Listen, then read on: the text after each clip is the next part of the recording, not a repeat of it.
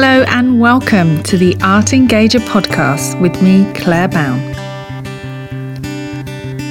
I'm here to share techniques and tools to help you engage with your audience and bring art, objects and ideas to life. So let's dive into this week's show. Hello and welcome back to the Art Engager podcast. I'm your host, Claire Bown of Thinking Museum, and this is episode 63. So in today's episode, I'm sharing some simple and easy slow-looking ideas for the summer. But before we get started, I just want to mention that this podcast will be taking a little break for the month of August, but I'll be back with a new episode on the 1st of September. Now, there are plenty of episodes in the back catalogue. We're on 63 today. So there's lots for you to re-listen to or be inspired by. I know lots of you listen to episodes more than once. Lots of you have told me that you do. So I recommend going back to the list of episodes and selecting a few favourites to catch up with. You could brush up on your questioning skills, your facilitation skills. You could learn more about thinking routines or listen to some of our amazing guests, or you could focus on slow looking. I've got lots and lots of episodes around this subject, and coincidentally, it's the focus of today. Now, in line with today's episode, I particularly recommend listening to episode 2, which is all about what is slow looking and how you can get started, and episode 7. It's another related one that talks about how to develop a daily slow looking practice. Might be something you'd like to try over the summer months. And before we start, just a quick note to say that you can support this show at buymeacoffee.com/Claire Bown. I'll put a link in the show notes, and the show notes, they're available on my website. And this is episode 63. Now, if you like this podcast, please do go and give us a 5-star review, a rating. If you really love it, please write us a short review. It does help to get the word out, so thank you in advance. So let's get started with today's show. Now, in an age where the average person checks their phone at least 85 times a day, our inundated brains are slowing down. We need to retrain ourselves to get better at sustained attention and to learn to appreciate the benefits of it too. Spending time slow looking offers refuge from the rush and time to slow down and see the details. It's the opposite of scanning, skimming, and scrolling. Always-on behaviour is about being in a constant state of alert without giving our full focus to anything. And slow looking, as I've said many times, is a wonderful alternative to life in the fast lane. And the activities I'll be sharing here are simple, effective ways to slow down, improve your observational skills, and focus and notice more details around you.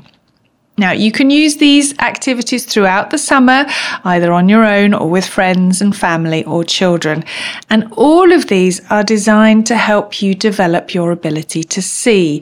And in doing so, that will spark creativity, curiosity, and improve focus. You can do these activities with art, objects, or with nature. You don't have to be in a museum to do slow looking. They're designed to work in a range of environments, so outside and inside, and all are designed to help improve your focus, observation skills, and help you slow down and relax. I hope they will contribute to a wonderful summer. Now let's get started. And don't forget to share what you get up to on Instagram, Facebook, or Twitter using the hashtag #SummerSlowLooking. So activity number 1 is take a colour walk.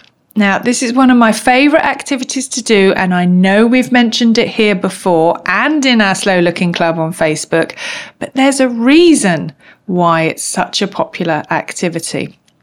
It's great to do at any time of the year, but in summer, when the colours are all aglow, it's really stunning. And the idea for this is simple. As you step outside of the door, choose one colour to focus on. You can either take photos of where you go and where you spot your colour, or you can make mental notes.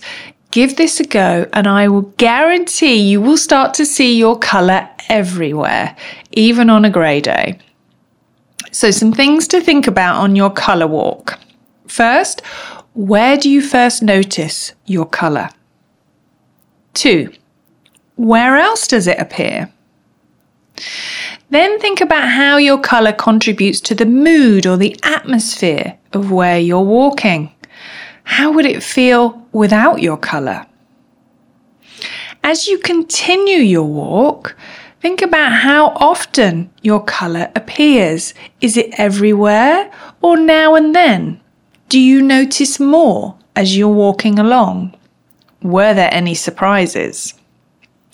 And check in with yourself at the end of your walk. What was special about taking a colour walk, and what new things did you see? Okay, the second activity is called Room with a View. Now, this is for those rainy days when you're stuck inside, or for those moments when you're visiting amazing places, buildings, museums, wherever, and you look through a window and say, wow, to yourself. You can, of course, do this equally well from your house or your office if you want to reframe the everyday and see something new or different in a familiar view. So the first thing to do is to find a window that you want to spend 5 minutes with. And first of all, examine the frame of the window first. Look at it closely before you move on to the scene in front of you. And then study the view. What do you see? What do you notice? And try and compile an inventory or list of what you see in your head. Then look for any movement. Do you see people or clouds or birds? And if it's a familiar view, say from your bedroom window, find 3 new things that you've never seen or noticed before. Then I want you to focus on one thing for a full minute. You can time yourself if you want. And throughout this activity, you can choose to tell yourself what you see. You could write it down in a notebook, or you could draw the view from your window. You could also do this activity with a family member or a friend and say what you notice out loud. You'll notice many more things together. Okay, the third activity is juxtaposition. And this one can take place anywhere in a museum, gallery, or any kind of heritage centre. You can do it inside or outside. We're going to be comparing and contrasting and looking carefully for similarities and differences. And slow comparison really helps to reveal more information. So when you're out and about, find 2 things to compare and contrast. Now, it could be 2 statues, 2 paintings, 2 buildings, or 2 trees. You decide. Make sure they're fairly close to each other. And first, I want you to spend some time observing and describing one of the objects. What do you see? What do you notice? What are you wondering about? And make notes in a notepad or in your head, or discuss with a friend. And then look at the second object and repeat the same questions. What do you see? What do you notice? And what are you wondering about now? And finally, once you've observed both objects fully, you want to compare and contrast. What kind of connections can you find between the 2 of them? How are they similar? How are they different? And brainstorm a list of similarities and differences to share with someone, or just note down for yourself. Okay, and the final activity, this I've called Beauty Hunt. And again, it can be done anywhere in your home when you're out and about in a museum or gallery.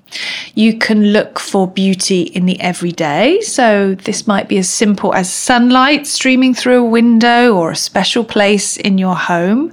You can look for beauty in art and museums. See what artworks speak to you as you wander around, which ones draw you in and why. You could look for beauty in nature.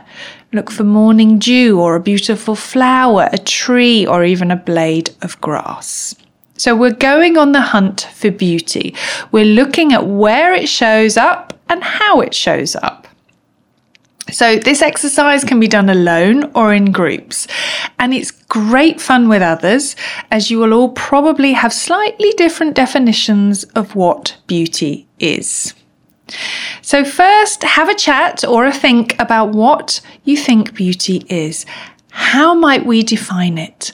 What makes something beautiful? For example, what makes beauty in art and what makes art beautiful? Then actively go looking for beauty.